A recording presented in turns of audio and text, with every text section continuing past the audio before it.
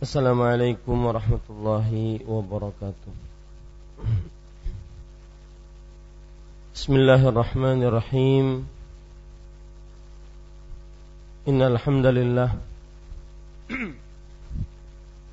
nahmaduhu wa nasta'inuhu wa nastaghfiruh wa na'udzu billahi min shururi anfusina wa sayyiati a'malina. Man yahdihillahu fala mudilla lahu ومن يضلل فلا هادي له وأشهد أن لا إله إلا الله وحده لا شريك له وأشهد أن محمدا عبده ورسوله. يا أيها الذين آمنوا اتقوا الله حق تقاته ولا تموتن إلا وأنتم مسلمون. يا أيها الناس اتقوا ربكم الذي خلقكم من نفس واحدة وخلق منها زوجها وبث منهما رجالا كثيرا ونساء واتقوا الله الذي تساءلون به والأرحام إن الله كان عليكم رقيبا.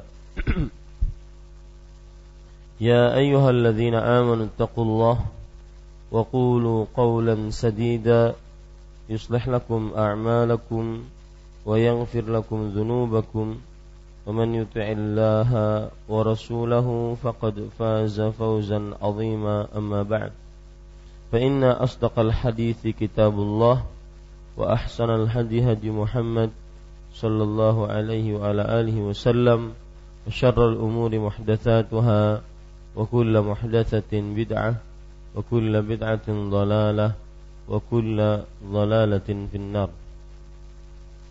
Alhamdulillah, kita bersyukur pada Allah Subhanahu wa ta'ala. Pada hari ini Rabu pagi 1 Muharram 1436 Hijriah, kita 1437 Hijriah, kita duduk bersama untuk mengkaji kembali kitab Fiqhul Ad'iyati wal Adhkar yang ditulis oleh Fadilatul Syekh Abdul Razzaq bin Abdul Muhsin Al-Abbad hafizahullahu ta'ala. Salawat dan salam semoga selalu Allah berikan kepada Nabi kita Muhammad sallallahu alaihi wa ala alihi wasallam, pada keluarga beliau, para sahabat, serta orang-orang yang mengikuti beliau sampai hari kiamat kelak. Dengan nama-nama Allah yang husna dan sifat-sifat yang ulia, saya berdoa, Allahumma inna nas'aluka ilman nafi'an wa rizqan tayyiban wa amalan mutaqabbala. Wahai Allah, sesungguhnya kami mohon kepada Engkau ilmu yang bermanfaat, rezeki yang baik, dan amal yang diterima. Amin ya rabbal alamin. Bapak ibu saudara-saudari yang dimuliakan oleh Allah, sebelum kita memulai kajian kita, mohon yang di depan saya diisi, dirapikan tata cara duduknya. Depan kamera ini selalu kosong. Ya, begitu.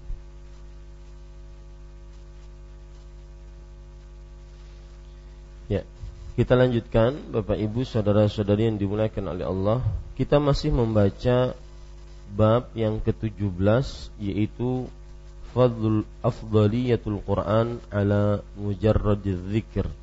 Keutamaan Al-Quran dibandingkan sekedar berzikir.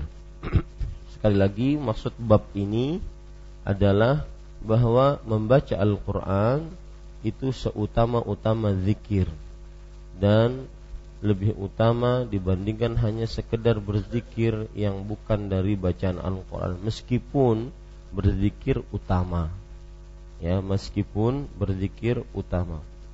Kita baca apa yang sudah kita mulai, yaitu penulis hafizahullahu ta'ala menyebutkan tentang bahwa Al-Quran adalah seutama-utama zikir dan lebih utama dibandingkan mengucapkan subhanallah alhamdulillah, Allahu akbar. Ya, ini sebagaimana yang disebutkan dalam halaman 126 dalam buku terjemahan kita.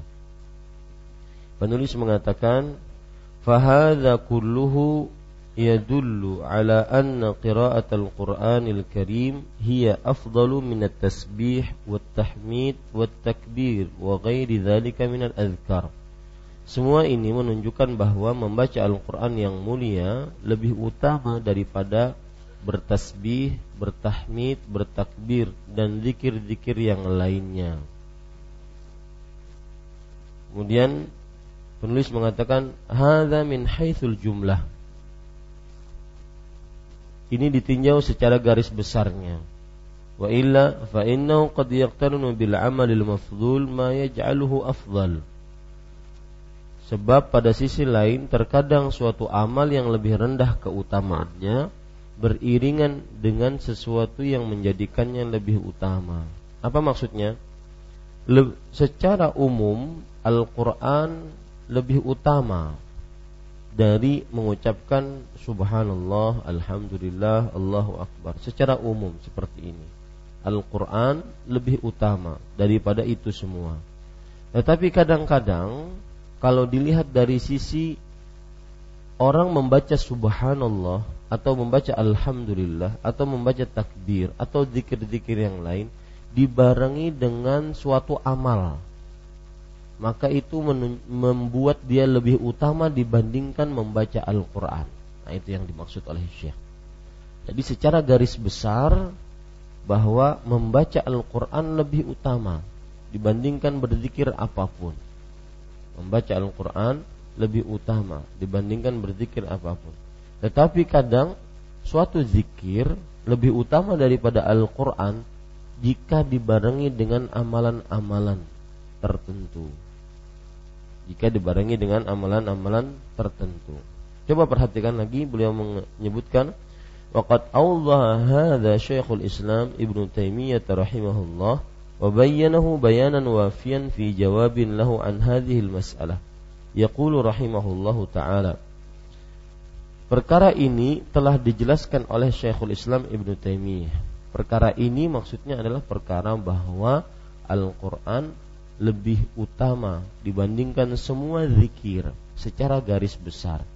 Tapi pada satu sisi kadang-kadang zikir lebih utama dibandingkan membaca Al-Quran jika dibarengi dengan amal.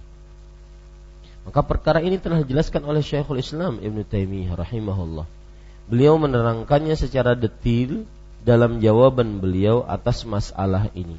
Beliau berkata, kesimpulan dari hal itu sesungguhnya amalan-amalan yang lebih rendah keutamaannya terkadang beriringan dengan sesuatu yang menjadikannya lebih utama. Dan ini ada dua jenis. Seperti yang saya sebutkan, Bapak Ibu, di sini ada Al-Quran, bacaan Al-Quran lebih tinggi dibandingkan membaca subhanallah, alhamdulillah, Allahu akbar. Lebih tinggi.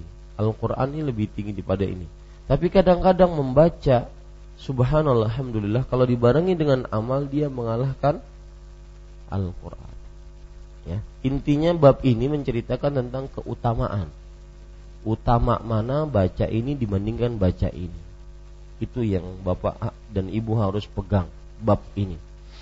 Maka di sini lihat, Syekhul Islam mengatakan kesimpulan dari hal itu sesungguhnya amal-amal yang lebih rendah keutamaannya. Bertasbih, bertahmid, bertakbir lebih rendah dari baca Al-Quran. Lebih rendah dari baca Al-Quran. Terkadang beriringan dengan sesuatu yang menjadikannya lebih utama. Tapi kalau seandainya tasbih, tahmid, takbir ini dibarengi dengan sebuah amal, dia lebih utama dibandingkan apa? Baca Al-Quran. Dan ini ada dua jenis. Ahaduhuma ma huwa masy'urun li jami'in nas. Jenis pertama, sesuatu yang disyariatkan bagi seluruh manusia. Maksudnya jenis pertama dari perkara ini. Watsani ma yakhtalifu bi ikhtilafi ahwalin nas. Jenis kedua, apa-apa yang mengalami perbedaan seiring perbedaan keadaan manusia. Nanti kita akan paham apa yang disebutkan oleh penulis itu dari contoh-contoh berikut. Ammal awal, adapun jenis pertama, famithlu an yaqtarina imma bizamanin aw bimakanin aw amalin yakunu bihi afdal, mithlu ma ba'da al-fajr wal 'asri wa nahwihima min awqatin nahyi 'anis shalah. Fa innal qira'ata wadh-dhikri wad-du'a afdalu fi hadha az-zaman. Wa kadzalika al-amkinah allati nuhiya 'anis salati fiha kal hammam wa dhikru wad-du'a fiha afdal. Wa kadzalika al-junub adh-dhikru fi haqqihi afdal. Fa idza kariha al-afdal fi hali husuli mafsadatin kana al-mafdulu hunaka afdalu bal huwa al-mashru'. Ya, perhatikan. Adapun jenis pertama, yaitu yang disyariatkan untuk seluruh manusia. Misalnya, bisa saja beriringan dengan waktu atau tempat atau amal yang dengannya ia menjadi lebih utama, seperti sesudah subuh dan asar, atau sepertinya di antara waktu-waktu terlarang pada sholat. Sungguh zikir dan doa lebih utama pada masa itu. Lihat, sholat utama tidak? Utama. Tapi kalau dikerjakan di waktu terlarang, maka apa hukumnya? Tidak boleh, haram. Sholat setelah subuh, sholat setelah asar, sholat pas matahari tepat di atas kepala kita, haram. Maka pada waktu itu yang lebih utama untuk dikerjakan setelah sholat subuh apa? Zikir dibandingkan sholat. Padahal dari sisi keutamaannya, sholat lebih utama secara garis besar dari zikir. Bisa dipahami masalah ini? Nah, seperti itu. Kalau dilihat dari waktu itu, ya, kalau lihat dari waktu. Kemudian, sungguh zikir dan doa lebih utama pada masa tersebut. Yaitu ba'da asar dan ba'da subuh, itu lebih utama berzikir, lebih utama bertasbih, lebih utama membaca Al-Quran dibandingkan sholat. Padahal sholat jelas-jelas lebih utama dibandingkan tasbih, tahmid, takbir, tahlil.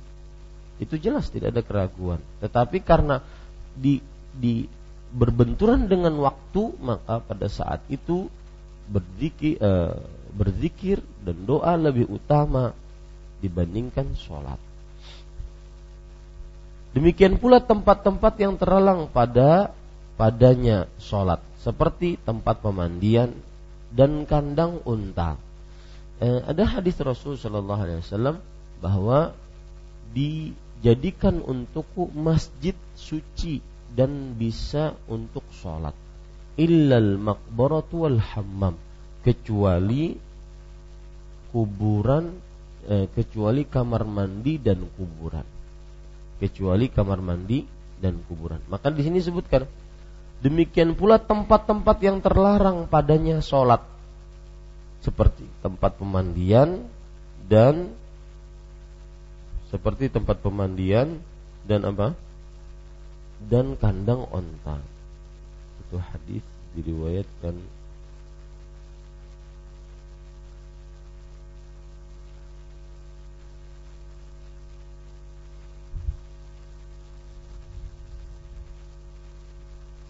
ya. Hadis diriwayatkan oleh Imam Ibnu Hibban. Lihat, hadisnya berbunyi,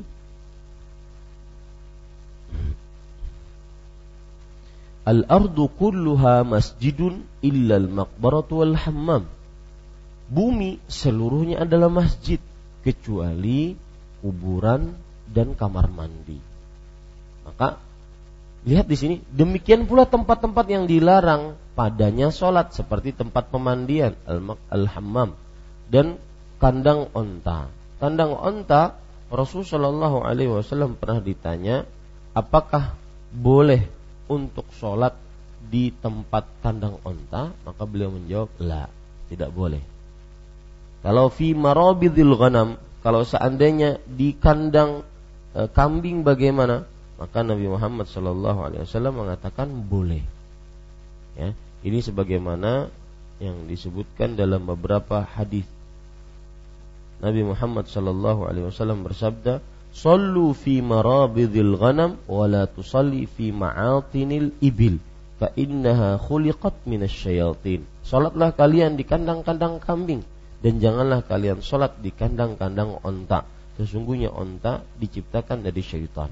Hadis riwayat dalam kitab Musnad Ibnu Ja'ad. Nah, ini menunjukkan bahwasanya dilarang kita salat untuk di mana? Di pemandian dan kandang onta. Zikir dan doa padanya lebih utama. Apa maksudnya? Berarti berzikir dan berdoa di tempat pemandian dan di tempat kandang onta lebih utama dibandingkan sholat. Ada yang bertanya, masa berzikir dan berdoa di kamar mandi? Bukan. Hammam di sini tempat pemandian. Tempat pemandian itu kayak sungai, kayak tempat pemandian pokoknya. Ada tempat pemandian khusus, ya begitu. Itu namanya tempat pemandian. Kalau di zaman sekarang hammam. Yang jelas penulis ingin mengatakan sholat utama dibandingkan berzikir berdoa. Tapi dilihat tempatnya apa? Zikir lebih utama dibandingkan sholat karena tempatnya. Nah, ini. Kemudian penulis mengatakan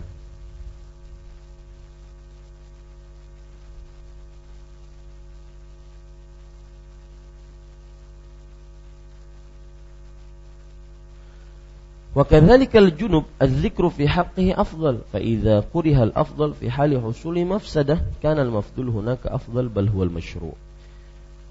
Apabila amalan lebih utama, saya ulangi, serupa dengannya orang junub yang mana zikir baginya lebih utama. Orang junub nggak boleh baca Quran, ya. Padahal tidak ada keraguan baca Quran lebih utama dibandingkan sekedar berzikir. Ini kan judul beliau, Al-Quran lebih utama dibandingkan sekedar berzikir. Tidak ada keraguan di dalam. Tetapi kalau dilihat dari orangnya, si fulan junub, maka lebih utama dia berzikir dibandingkan baca Quran dalam keadaan junub. Ya, makanya penulis mengatakan, apabila amalan lebih utama tidak disukai karena adanya kerusakan, amalannya utama tapi nggak bisa dikerjakan karena ada kerusakan, karena ada larangan. Sholat utama lebih utama daripada zikir dan doa. Tapi karena tidak bisa sholat di kandang onta, di tempat pemandian, maka pada saat itu, ya, lihat, maka amalan yang lebih rendah keutamaannya di tempat itu menjadi lebih utama. Bahkan inilah yang disyariatkan. Bisa dipahami ya Pak? Ini pembahasan agak muter-muter, tetapi itu maksudnya. Ya. Kita lanjutkan.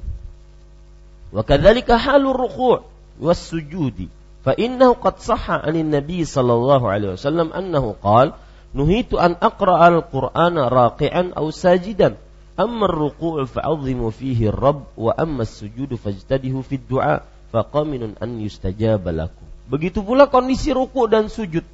Sungguh telah sahih dari Nabi Muhammad sallallahu alaihi wasallam bahwa beliau bersabda, aku dilarang untuk membaca Al-Quran dalam keadaan ruku dan sujud. Adapun ruku maka agungkanlah padanya Rabb, sedangkan sujud maka bersungguh-sungguhlah dalam berdoa, karena sangat patut untuk dikabulkan bagi kalian. Bapak Ibu saudara-saudari, ini hadis memberikan pelajaran kepada kita bahwa kita ketika sholat tidak boleh baca Quran tatkala ruku dan sujud. Ya, larangan untuk membaca Al-Quran tatkala ruku dan sujud. Misalkan ada orang pas lagi ruku baca Qul a'udzu birabbin nas malikin nas, itu enggak boleh. Pas lagi sujud baca ayat kursi, itu enggak boleh karena dilarang berdasarkan hadis ini. Salah satu hikmahnya pelarangan ruku membaca Al-Quran tatkala ruku dan sujud adalah karena Al-Quran kalamullah yang mulia, sedangkan sujud dalam keadaan rendah, ruku dalam keadaan hina. Maka dilarang kita untuk menghinakan firman Allah. Baik. Kemudian Bapak Ibu saudara-saudari yang dimuliakan oleh Allah, maka di sini perhatikan ruku yang paling utama adalah mengagungkan Allah. Mengagungkan Allah. Dan sujud yang paling utama adalah berdoa.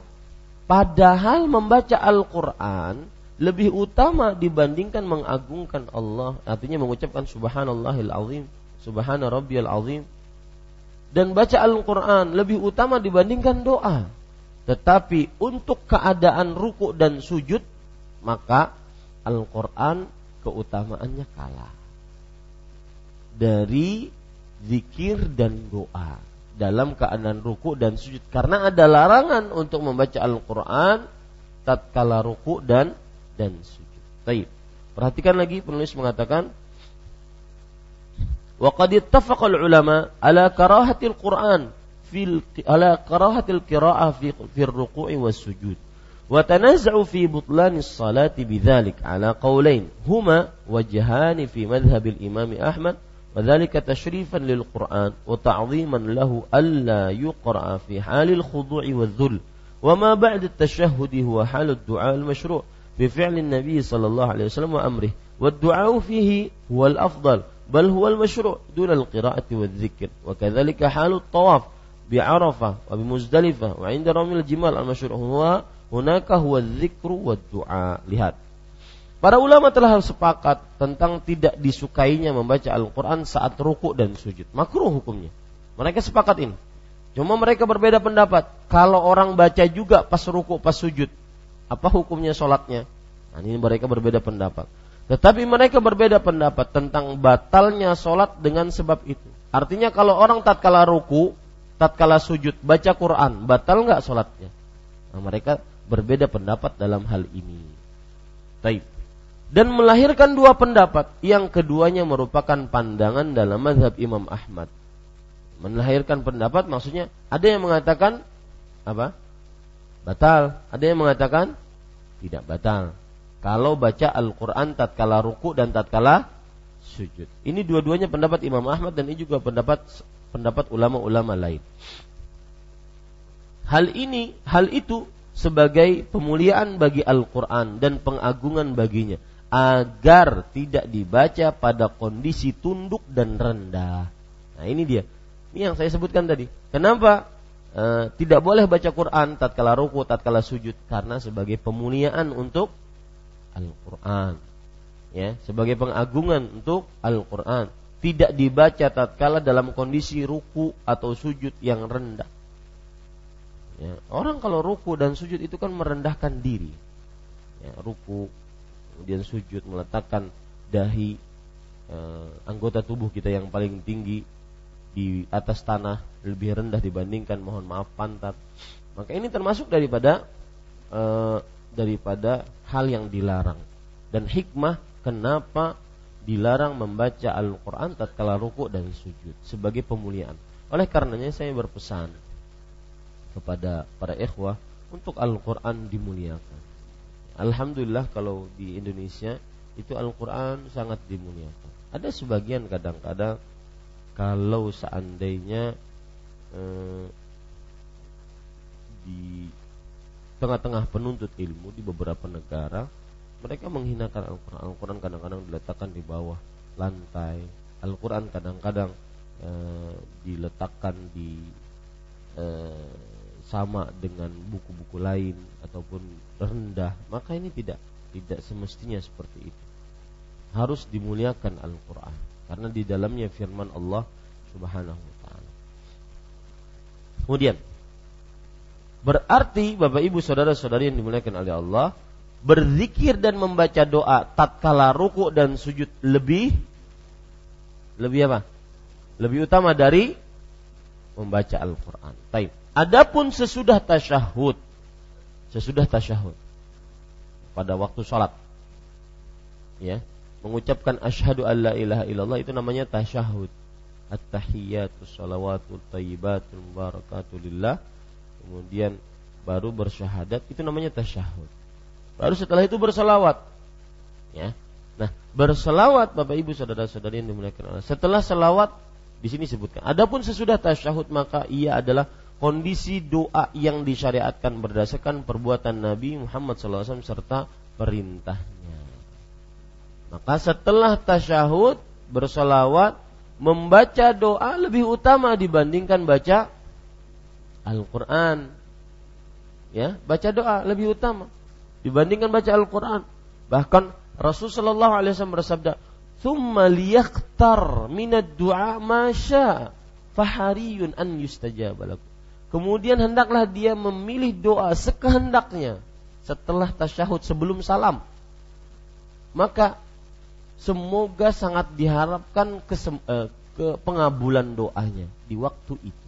Maka di sini Bapak Ibu saudara-saudari, membaca doa sebelum salam dalam sholat itu lebih utama dibandingkan baca Quran. Itu dia. Doa padanya adalah lebih utama. Bahkan inilah yang disyariatkan. Bukan hanya sekedar utama, inilah yang disyariatkan. Kemudian bukan membaca Al-Quran atau dzikir. Nah, lihat ya. Jadi kalau ada orang pas lagi tasyahud, dia ingin berzikir. Astagfirullah, astagfirullah, astagfirullah, astagfirullah. Iya bagus itu, enggak ada larangan. Tetapi lebih utamanya apa? Berdoa. Sama seperti kondisi tawaf. Ya. Sama seperti kondisi tawaf. Ketika di Arafah, saat di Muzdalifah, dan waktu melontar jumrah, maka yang disyariatkan di tempat-tempat itu adalah zikir dan doa. Baca Al-Quran boleh? Boleh. Tetapi lebih utama apa? Zikir, doa, tawaf ketika di Arafah. Di Arafah apalagi Pak? Di zaman sekarang Arafah mudah orang sampai ke sana. Ya, kecuali yang jalan kaki mungkin sampai ke sana baru jam 10, jam 11 siang. Kalau orang-orang yang pakai bus, pakai kereta, di Arafah sampai di Arafah itu subuh. Bahkan sholat subuh di Arafah. Atau setelah sholat subuh. Artinya sholat subuhnya di Mina. Kemudian setelah sholat subuh jam 6, jam 7 sudah sampai Arafah. Itu pakai kereta itu 15 menit dari Mina ke Arafah. 15 menit. Cepet. Jadi habis subuh, habis mau terbit matahari langsung berangkat. Jam 6 sudah sampai. Nah, selama di Arafah sampai terbenam matahari pada hari itu, yang paling utama adalah berzikir. Kadang Pak bosan.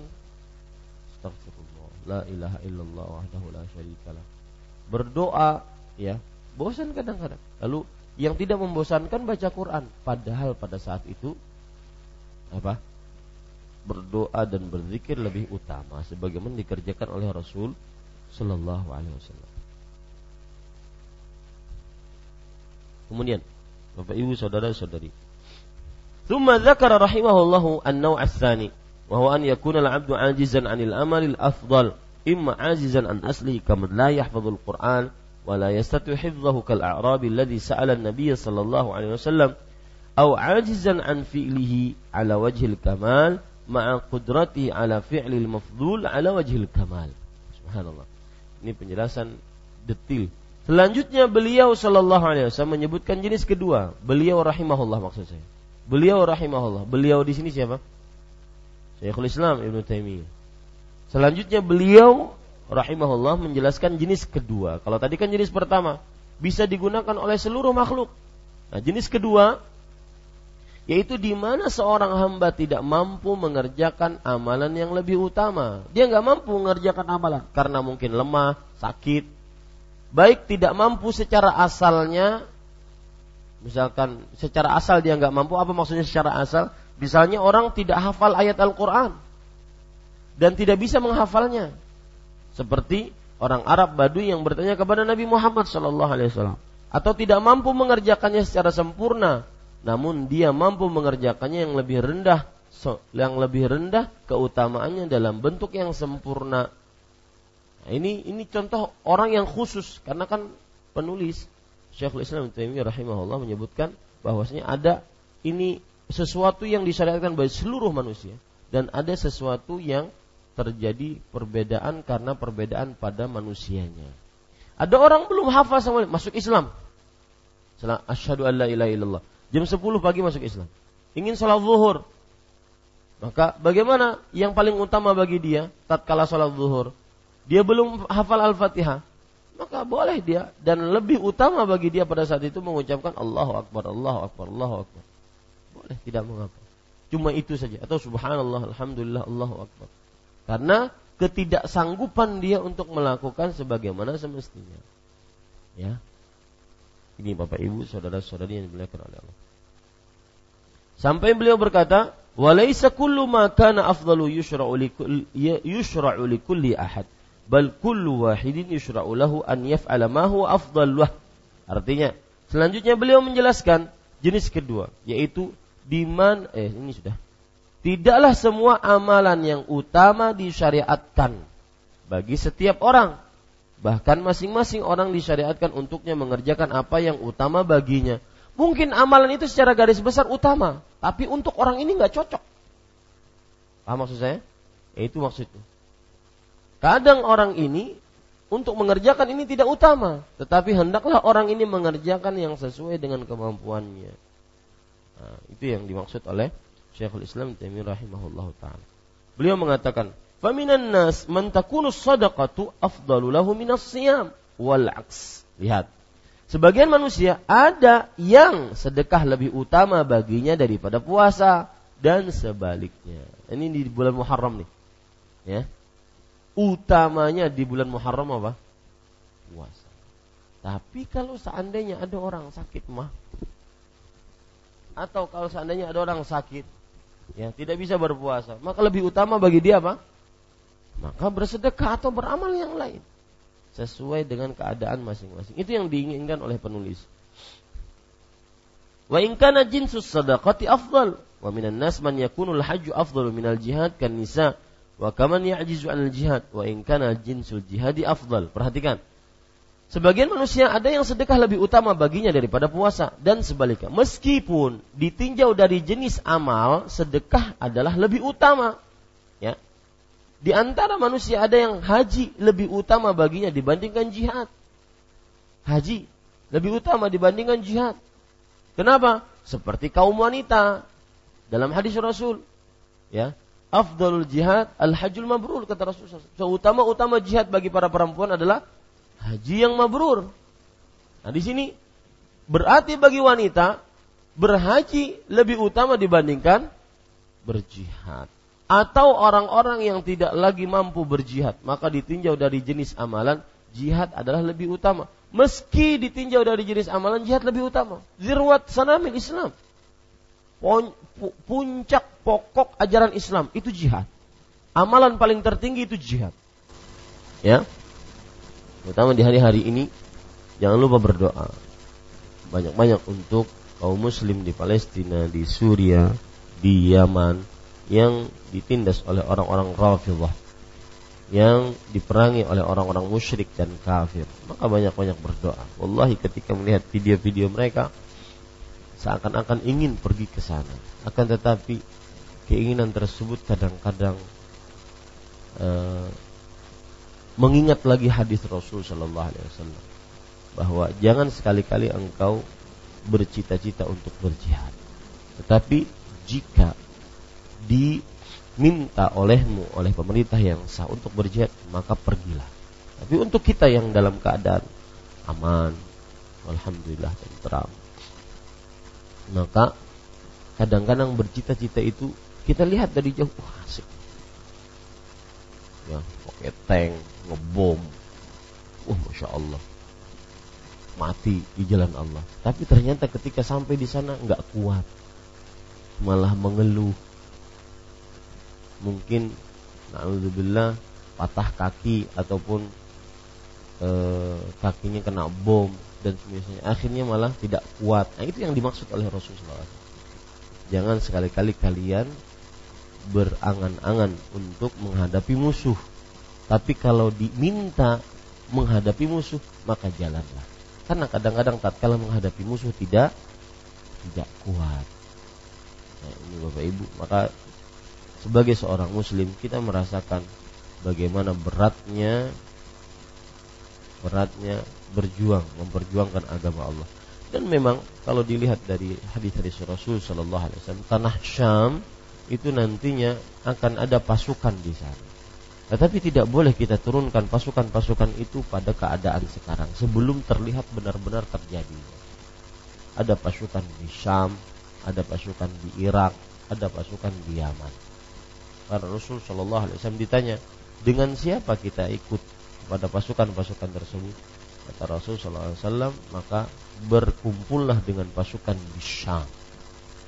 Tetapi kita sekali lagi tidak bisa menentukan sebelum terjadinya benar-benar sesuai dengan apa yang disebutkan oleh Rasul Sallallahu Alaihi Wasallam. Tapi tidak ada keraguan itu bahwasanya nanti akan keluar Imam Mahdi yang memerangi kaum Yahudi Nasrani dan membuat keadilan bagi manusia setelah sebelumnya diisi dengan kezaliman dan keburukan. Maka sebenarnya hari-hari ini yang paling bagus kita kerjakan adalah hadis Rasul sallallahu alaihi wasallam, al-ibadatu fil harji kahijratin ilaihi. Beribadah tatkala genting, banyak pembunuhan, ini pahalanya seperti berhijrah kepadaku. Yang berhijrah diampuni dosanya oleh Allah Subhanahu wa taala. Maka saya mohon, mengetahui berita boleh, tidak terlarang. Bahkan itu untuk menunjukkan kita empati kepada kaum muslim. Bahkan kalau tidak tahu berita sama sekali, maka ini aneh. Akan tetapi disibukkan dengan berita, maka ini jangan. Karena salah satu tugas kita adalah menuntut ilmu, mengamalkan, berdakwah, dan sabar di dalam dakwah tersebut.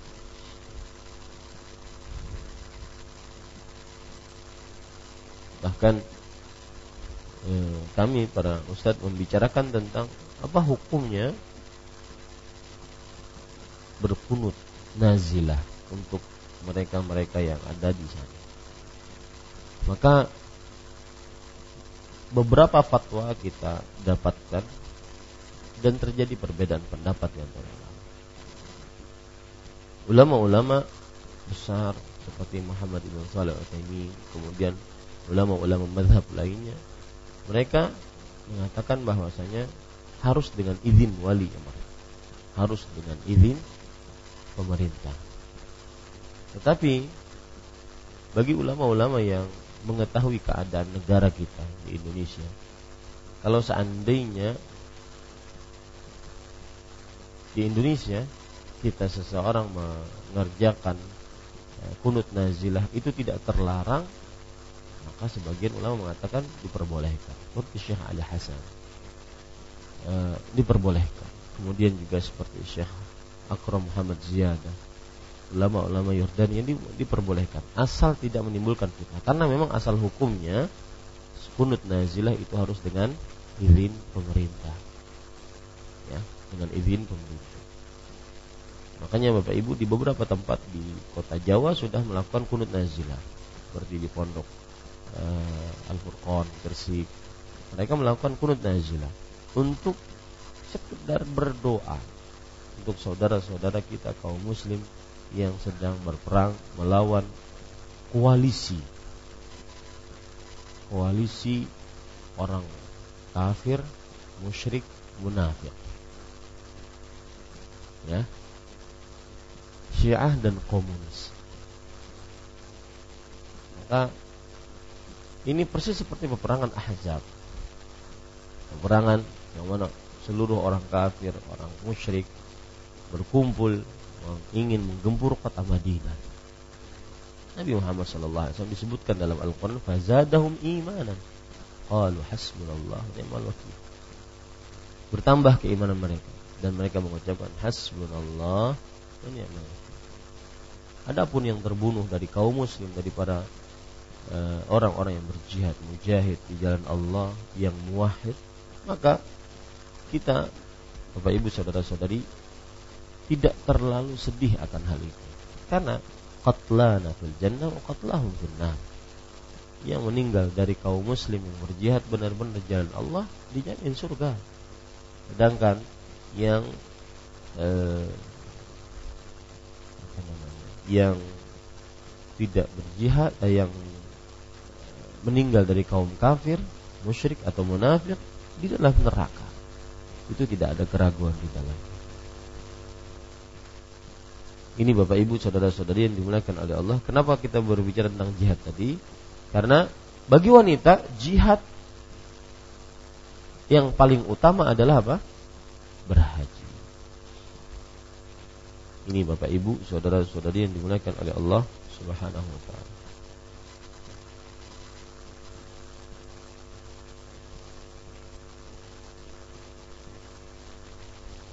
Atau orang-orang yang tidak mampu lagi berjihad, maka ditinjau dari jenis amalnya jihad adalah lebih utama. Meski ditinjau dari jenis amalnya jihad lebih utama, iya, jihad lebih utama dibandingkan seluruh amal. Tetapi untuk perempuan haji lebih utama dibandingkan jihad. Bahkan kadang-kadang ada untuk anak yang ingin bakti orang tuanya lebih utama dibandingkan jihad. Sebagaimana seorang pemuda yang ingin berjihad bersama Rasul sallallahu alaihi wasallam. Maka kemudian Nabi Muhammad sallallahu alaihi wasallam bersabda, "Fafihi ma fajahid." Berjihadlah mengurus kedua orang tuamu. Mungkin Nabi Muhammad sallallahu alaihi wasallam bersabda seperti itu karena si orang tua tidak ada yang mengurus kecuali si pemuda itu. Maka padahal dia pemuda, mampu dan sangat mampu untuk berjihad. Tetapi dalam keadaan seperti ini lebih utama dia berjihad mengurus orang tuanya dibandingkan berjihad membawa senjata. Ini Bapak Ibu saudara-saudari. Kita lanjutkan. Idza urifa hadza fayuqalu al-adhkar al-mashru'ah fi awqatin muta'ayyinah mithlu ma yuqalu 'inda jawabil mu'adhdhin huwa afdal min al-qira'ati fi tilka al-hal.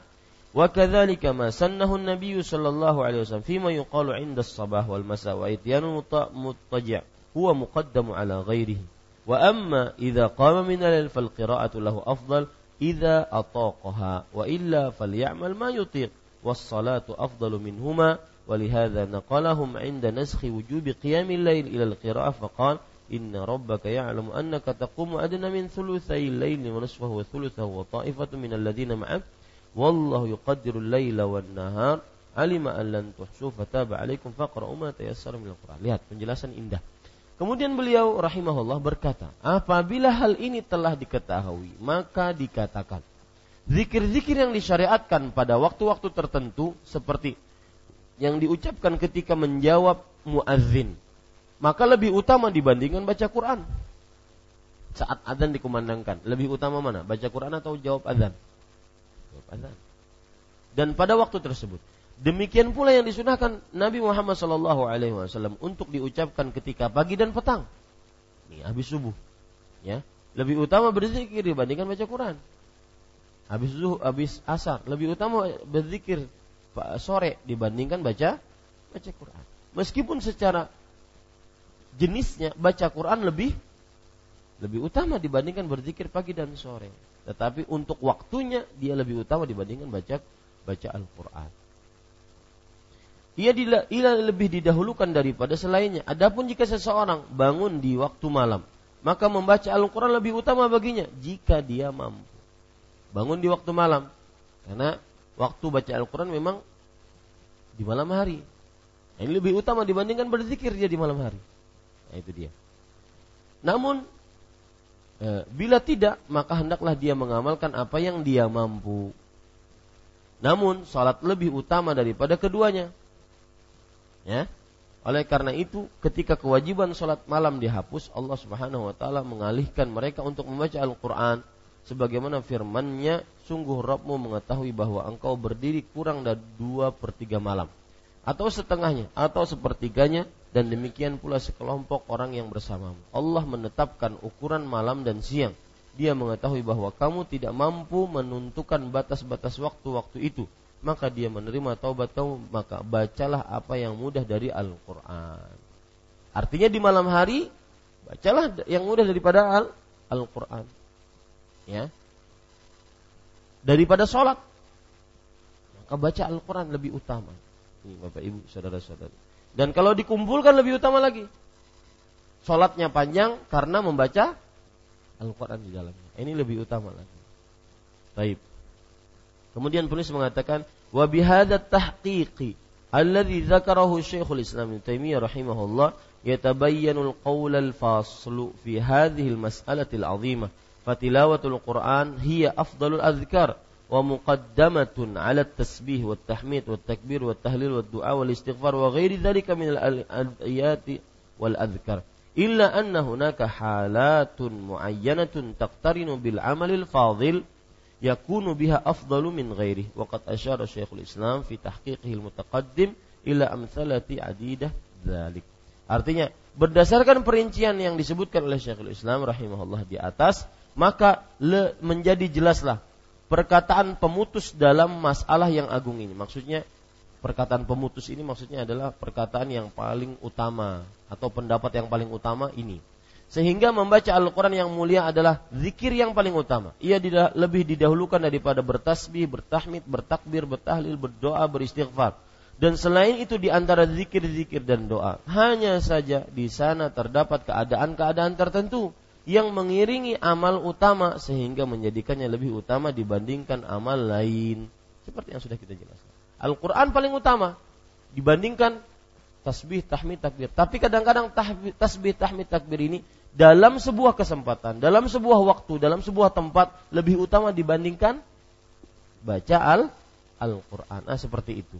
Syekhul Islam telah mengisyaratkan dalam perinciannya terdahulu kepada sejumlah contoh mengenai hal tersebut. Rawat Tabarani an Amr ibn Abi Salamah qala sa'altu al-Auza'iyyah an qira'atil Qur'an a'jabu ilayka am adh-dhikr faqala sal Aba Muhammad ya'ni Sa'id ibn Musayyib fasa'altu faqala bal al-Qur'an faqala al-Auza'i innahu laysa shay'un ya'dilu al-Qur'an walakin innama kana min hadi salaf yadhkuruna Allah qabla tulu'i syams wa qabla al-ghurub. Lihat penjelasan menarik. Imam At-Tabarani meriwayatkan dari Amr ibn ibn Salamah, dia berkata, aku bertanya kepada Al-Auza'i. Auza'i ulama di zamannya. Memang tidak terkenal seterkenalnya Imam Syafi'i, Imam Ahmad, Imam Malik, Imam Abu Hanifah, tetapi beliau terkenal ulama fikih. Ya. Imam Al-Auza'i ditanya tentang membaca Al-Quran, apakah ia lebih engkau sukai ataukah zikir? Artinya, kalau engkau lebih suka mana? Baca Quran atau zikir? Maka Al-Auza'i mengatakan, tanya Abu Muhammad. Abu Muhammad, yang ini Sa'id ibn Musayyib, seorang tabi'i. Ya, lihat di sini. Seperti yang saya ungkap, bahwa meskipun Al-Auza'i tahu jawabannya, dia lebih memberikan pertanyaan itu kepada yang lebih berilmu. Tahu dia jawabannya. Maka Bapak Ibu saudara-saudari, seperti yang saya pernah katakan, meskipun Anda tahu jawabannya, akan tetapi untuk fatwa mendingan berikan kepada yang lebih berhak untuk memberikan fatwa atau memberikan jawaban tentang ilmu. Kita tahu jawabannya, tetapi ada yang lebih berhak untuk menjawabnya. Baik. Kemudian lalu aku menanyainya, beliau menjawab bahkan Al-Quran. Sa'id bin Musayyib cuma jawab seperti itu aja. Al-Auza'i pun bisa. Tapi tadi, ya, untuk fatwa, pertanyaan agama, maka berikan kepada orang yang lebih utama. Meskipun Anda tahu, meskipun Anda sudah hafal hadisnya, ayatnya, tapi tanyakan yang lebih utama. Al-Auza'i berkata, sungguh tidak ada sesuatu menandingi Al-Quran, akan tetapi hanya saja praktek berlaku di kalangan salaf. Mereka berzikir pada Allah sebelum matahari terbit, yakni kapan? Setelah salat subuh. Dan sebelum matahari terbenam, yakni kapan? Setelah salat asar. Artinya gini, kata Al-Auza'i, ketika beliau mendengar Sa'id bin Musayyib memberikan fatwa, Al-Quran lebih utama. Taib. Betul, Al-Quran lebih utama, tetapi para salaf mereka mengerjakannya kalau habis subuh dan habis asar mereka berzikir. Lebih utama dibandingkan baca Al-Quran. Ini para ikhwah sekalian dirahmati oleh Allah. Fa asyara rahimahullah ila anna al-Qur'ana huwa afdalul dzikr wa la ya'diluhu syai'. Lakinna al-adhkar al-waridah fi as-sabahi wal masa' wa adbar as-salawat wa ghairiha takunu fi waqtiha afdal. Wallahu a'lam. Sallallahu nabiyana Muhammad wa alihi wa sahbihi. Beliau sallallahu alaihi wasallam, beliau rahimahullah mengisyaratkan bahwa Al-Qur'an adalah zikir yang paling utama. Tidak ada sesuatu pun yang dapat menandinginya. Namun zikir-zikir yang disebutkan pada setelah salat subuh dan setelah salat asar sore hari dan zikir-zikir sesudah salat atau yang selainnya, ketika datang waktunya maka ia yang lebih utama. Nah ini wallahu a'lam. Semoga salawat Allah dan salam dilimpahkan kepada Nabi kita Muhammad sallallahu alaihi wasallam, keluarga dan sahabat-sahabat. Alhamdulillah selesai. Intinya Bapak Ibu, itu yang disebut dengan pembicaraan mana yang lebih utama. Ya, mana yang lebih utama. Dan seperti yang saya singgung tadi malam, bahwasanya gaya hidup para sahabat senantiasa mencari yang lebih utama. Ya. Makanya timbul pembicaraan para ulama seperti ini. Karena kebiasaan para sahabat memang membicarakan mana yang lebih utama. Demikian. Wallahu a'lam. Sallallahu alaihi Muhammad walhamdulillah rabbil alamin. Nah.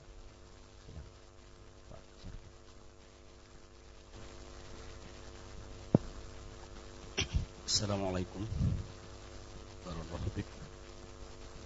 Dalam pengamalan dzikir, doa dan baca Al-Quran tadi, Ustaz. Umpamanya tadi di Arafah kita diutamakan dzikir dan doa. Saya pernah mengamalkan itu baca Al-Quran, tapi intinya masalah doa-doa saja. Kan banyak di Al-Quran itu Rabbana, karena itu berkaitan dengan doa. Apakah itu masih dikategorikan membaca Al-Quran gitu? Ya. Yang kedua, ini di masjid lain, Ustaz, sering sebelum salam itu terlalu lama imamnya, jadi ada yang tapi saya berpikir, saya ini baca Al-Quran kah, baca doa kah, supaya jangan terpengaruh juga dengan orang lain, supaya supaya imam itu cepat Assalamualaikum gitu. Nah, apakah dibenarkan itu? Itu yang kedua. Yang ketiga tentang tasbih, tahmid, tahlil dan takbir. Saya sering melakukan dalam keadaan kosong seperti berjalan dan sebagainya, baca tasbih itu. Sementara kita membaca di doa pagi dan petang itu kan ada ketentuan-ketentuannya sudah. Nah, kalau tasbih itu kan pokoknya habis sholat. Kalau yang dzikir pagi petang kan ada subhanallah wa hamdihi gitu ya, banyak. Nah, apakah masih diperkenankan sebagaimana bahan-bahan yang kita pelajari pagi ini, kita selalu memperbanyak dengan tasbih, tahmid, tahlil dan takbir tadi. Kemudian yang berkaitan dengan Yahudi atau kaum yang menekan Islam tadi, terasa sekali secara internasional. Tapi ini dimasukkan dalam kategori ketentuan-ketentuan Indonesia, umpamanya KDRT, kekerasan terhadap anak. Padahal secara Islam kita umpamanya anak yang 7 tahun sampai 10 tahun itu diberi pelajaran tapi tidak menyakitkan, dipukul gitu. Nah, kata-kata dipukul kalau di Islam di Indonesia ini seolah-olah diproses hukum karena itu dianggap kekerasan. Padahal kita menjalankan sunnah Nabi itu kan dianjurkan saja tapi tidak menyakitkan. Dipukul maksudnya supaya dia sholat pada umur 10 tahun. Ini bagaimana sikap kita, Ustaz? Assalamualaikum warahmatullahi wabarakatuh. Waalaikumsalam warahmatullahi wabarakatuh. Ini Pak Sarkating borong. Lama enggak bertanya, borong 4. Yang pertama yaitu tentang dzikir di Arafah. Sebelumnya saya ingin bercerita, mungkin kita itu kalau lagi dapat pengajian kita langsung memeriksa diri kita. Sayakah seperti itu? Sayakah seperti itu? Itu bagus kadang-kadang untuk mengkoreksi diri kita daripada orang yang hatinya acuh tak acuh, dirinya acuh tak acuh dengan pengajian asal datang. Ya, enggak. Tapi dia langsung mengoreksi diri. Saya waktu di Arafah seperti itu deh, baca Quran. Tapi ini gimana ini? Nah, beliau makanya ditanyakan. Tergantung niatnya, Pak. Ya, tergantung niatnya. Ketika kita membaca doa-doa yang ada di dalam Al-Quran, maka apa niatnya? Apakah baca Quran ataukah membaca doa? Kalau membaca doa, maka berarti dia utama. Cuma di sini perlu diperhatikan, bukan salah orang baca Quran di Arafah, enggak salah. Cuma lebih utamanya apa?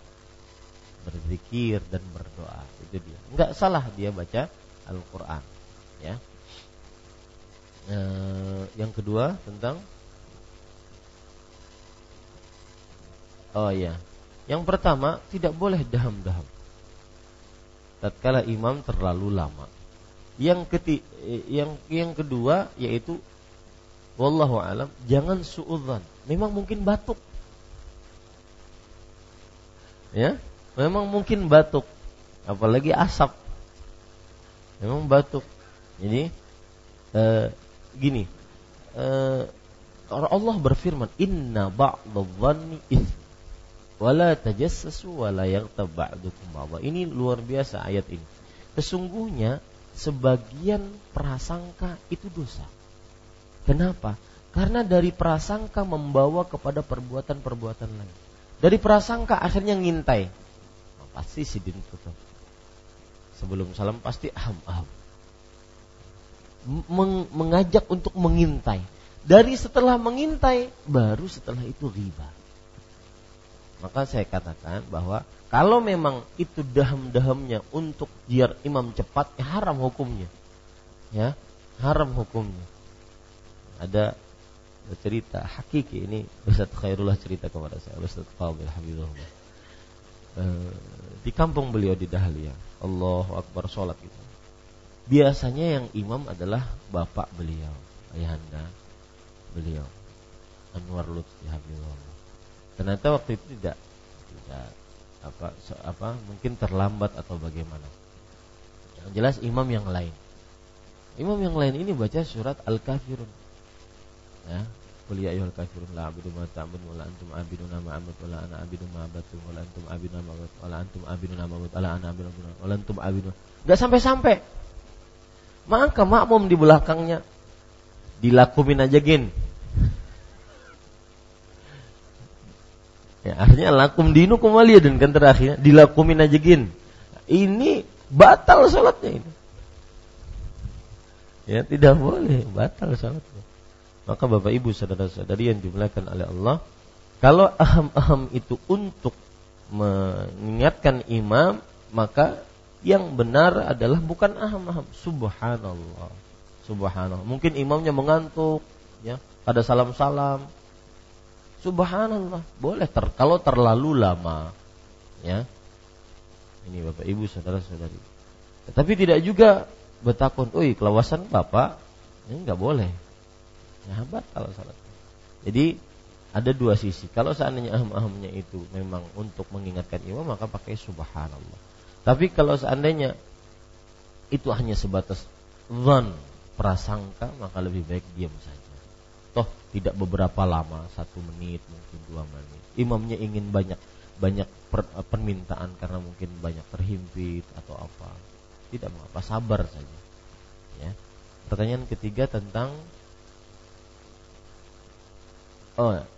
bertasbih, bertahmid, bertahlil di saat jalan atau duduk atau senggang, maka iya termasuk boleh. Bahkan kalau seandainya zikir pagi tidak bisa dikerjakan di masjid karena satu dan lain hal, kemudian dia berzikir tatkala jalan, tatkala ini boleh saja, tidak mengapa. Yang penting kan zikirnya dilakukan sebelum matahari terbit atau sebelum matahari terbenam. Tentunya lebih utama tatkala orang berzikir di dalam masjid karena hatinya lebih khusyuk, kemudian pikirannya lebih terfokus.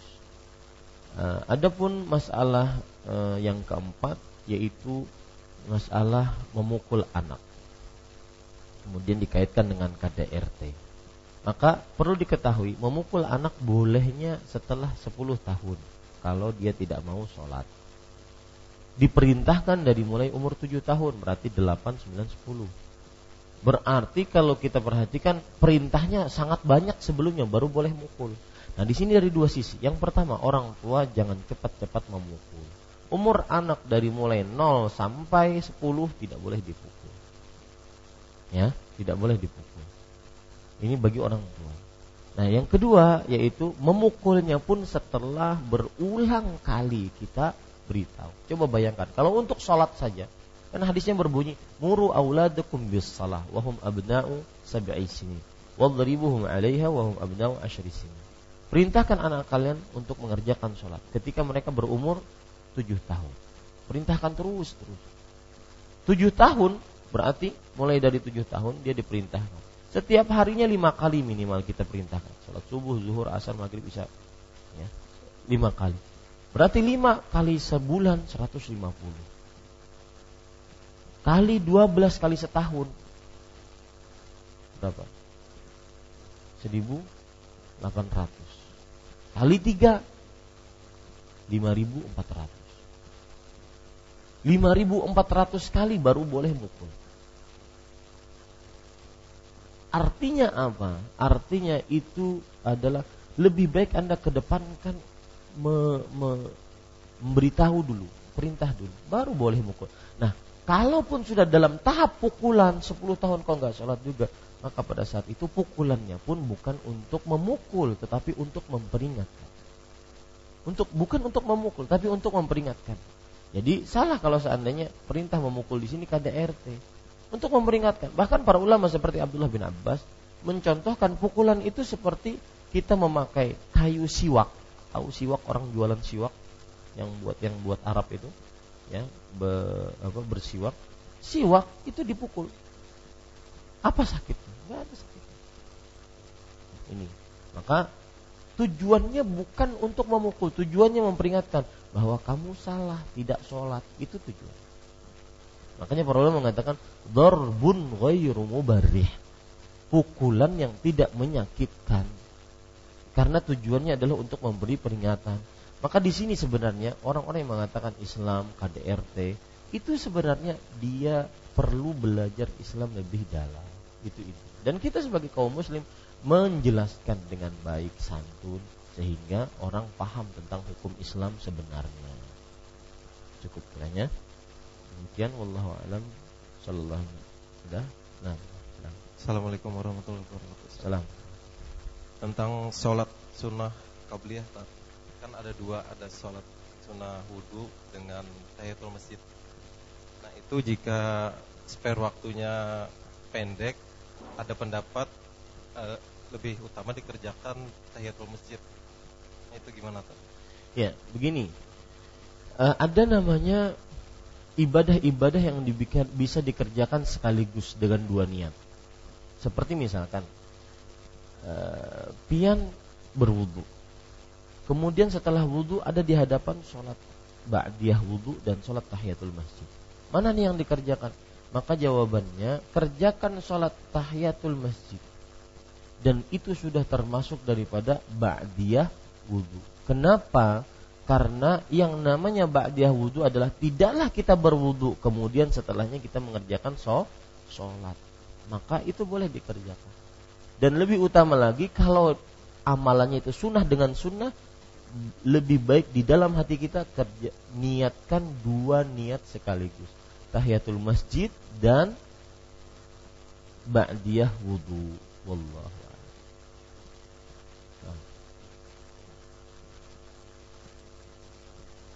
Yang tadi baca Al-Quran, tapi kalau dalam sujud kan kita disyariatkan memperpanjang itu dengan berdoa. Ya. Kalau doanya diambil dari bacaan Al-Quran gimana? Ya.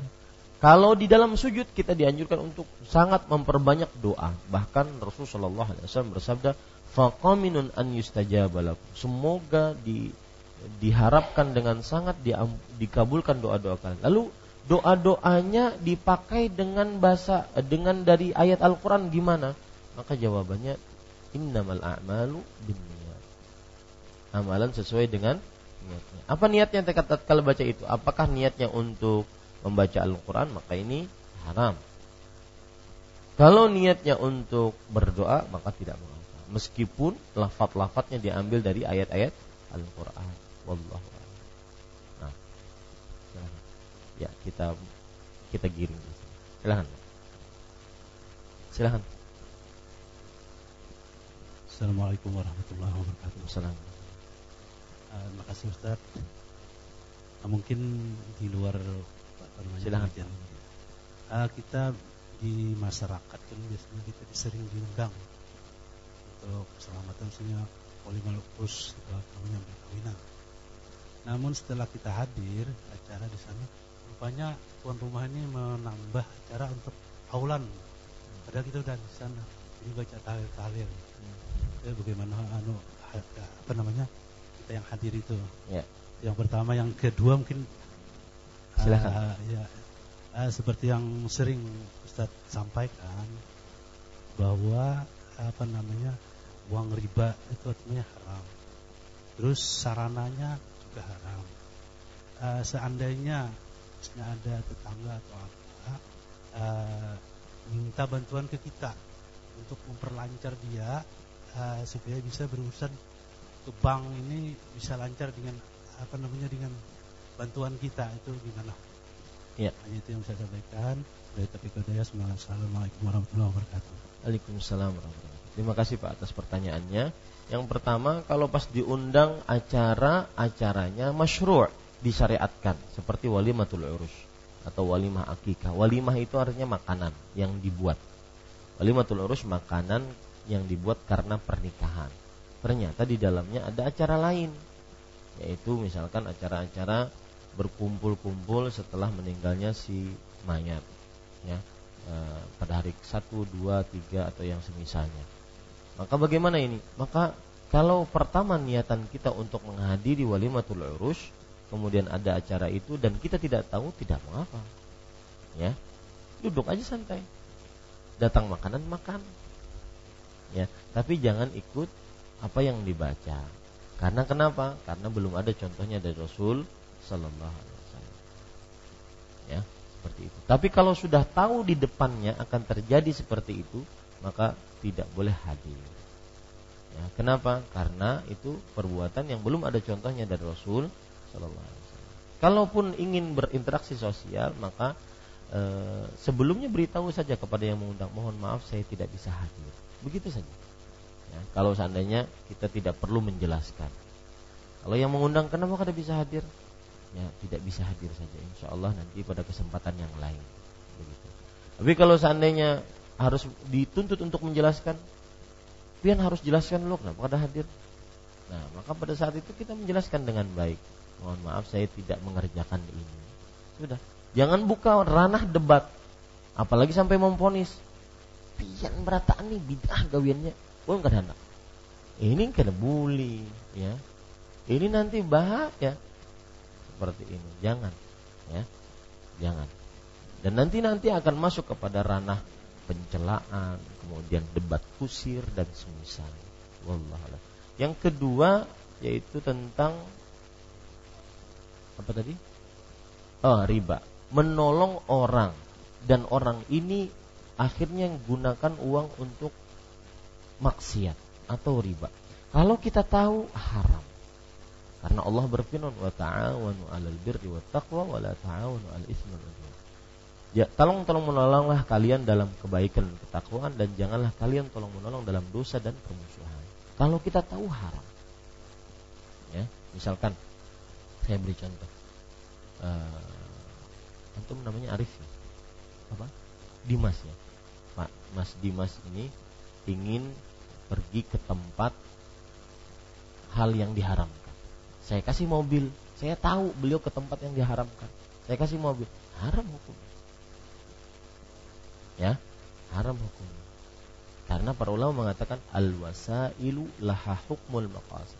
Sarana mempunyai hukum seperti hukum tujuan. Kalau tujuannya riba, maka seluruh sarana yang menuju ke sana haram.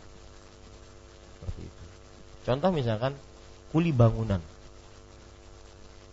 Ingin membangun gereja, haram. Kenapa? Karena membangun tempat yang Allah disyirikkan di sana. Nah, tidak boleh. Kecuali kalau dia tidak tahu mau dijadikan apa. Ya, kalau tahu, ya pasti tahu lah, ya. Ada IMB-nya, izin membangun bangunan. Pasti tahu. Makanya tidak boleh. Semua sarana seperti itu. Bahkan sampai meminjamkan motor. Nih, bawa aja motor biar pergi ke sana untuk transaksi meminjam riba. Maka haram, tidak boleh. Kalau kita tahu. Kalau tidak tahu, maka tidak mengapa. Ya, asal hukumnya boleh. Seperti usaha kargo. Ada Pak, siapa yang usaha kargo? Selainnya Pak Arif, ya, Pak Arif usaha kargo. Beliau pernah bercerita, kadang dapat konsumen orang yang kafir dan ingin mengirim khomer. Kalau tahu apa yang isinya itu adalah khomer, maka haram.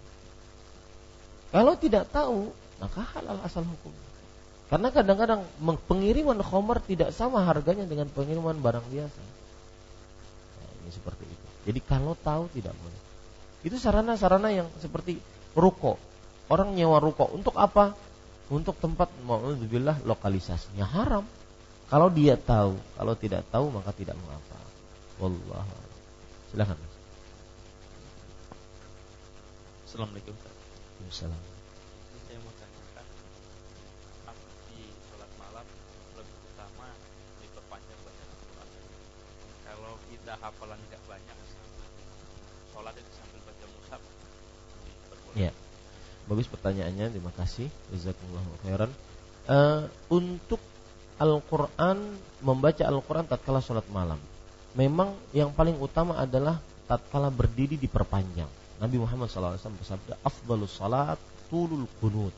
Seutama-utama salat adalah berdiri yang panjang tatkala salat.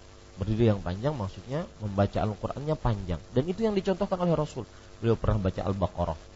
Kata sahabat, mungkin selesai nih Al-Baqarah, rukuk mulai. Enggak, ternyata Nisa. Surah An-Nisa. Mungkin selesai nih, ternyata Ali Imran. Maka Bapak Ibu saudara-saudari yang dimuliakan oleh Allah, begitulah salat malam Rasulullah lebih utama. Tapi Ustaz, keterbatasan kita, maka bagaimana? Bolehkah kita membawa mushaf? Maka lebih baik tidak. Lebih baiknya kita ulang-ulang yang kita hafal. Ya, yang ulang-ulang yang kita hafal. Meskipun 3 qul ya ulang-ulang aja 3 qul. Ya, seperti itu. Dan itu memotivasi kita untuk mulai menghafal. Tidak ada waktu terlambat untuk menjadi hamba Allah yang lebih baik. Garis bawah itu baik-baik. Tidak ada waktu terlambat untuk menjadi hamba Allah yang lebih baik. Baik umur sudah 30-an, 40-an, terus saja gali. Tapi solusi yang saya berikan, ya, baca surat yang sudah dihafal, karena Allah berfirman, faqra'u ma tayassara minal Qur'an, maka bacalah yang mudah dari Al-Qur'an. Kalau sudah habis hafalannya, sudah habis Ustaz, saya baca sehafalan saya cuma 5 menit, habis sudah. Maka terus ulangi yang dihafal itu sampai semampunya. Karena para sahabat Nabi seperti Aisyah pernah mengulang-ulang ayat sampai subuh. Satu ayat beliau ulang-ulang sampai subuh. Saking bermaknanya ayat tersebut di hati beliau. Ya, wallahu a'lam. Cukup kiranya. Ini kita cukupkan dengan kafaratul majlis. Subhanakallah bihamdika asyhadu an la ilaha illa anta astaghfiruka wa atubu ilaik. Wassalamualaikum warahmatullahi wabarakatuh.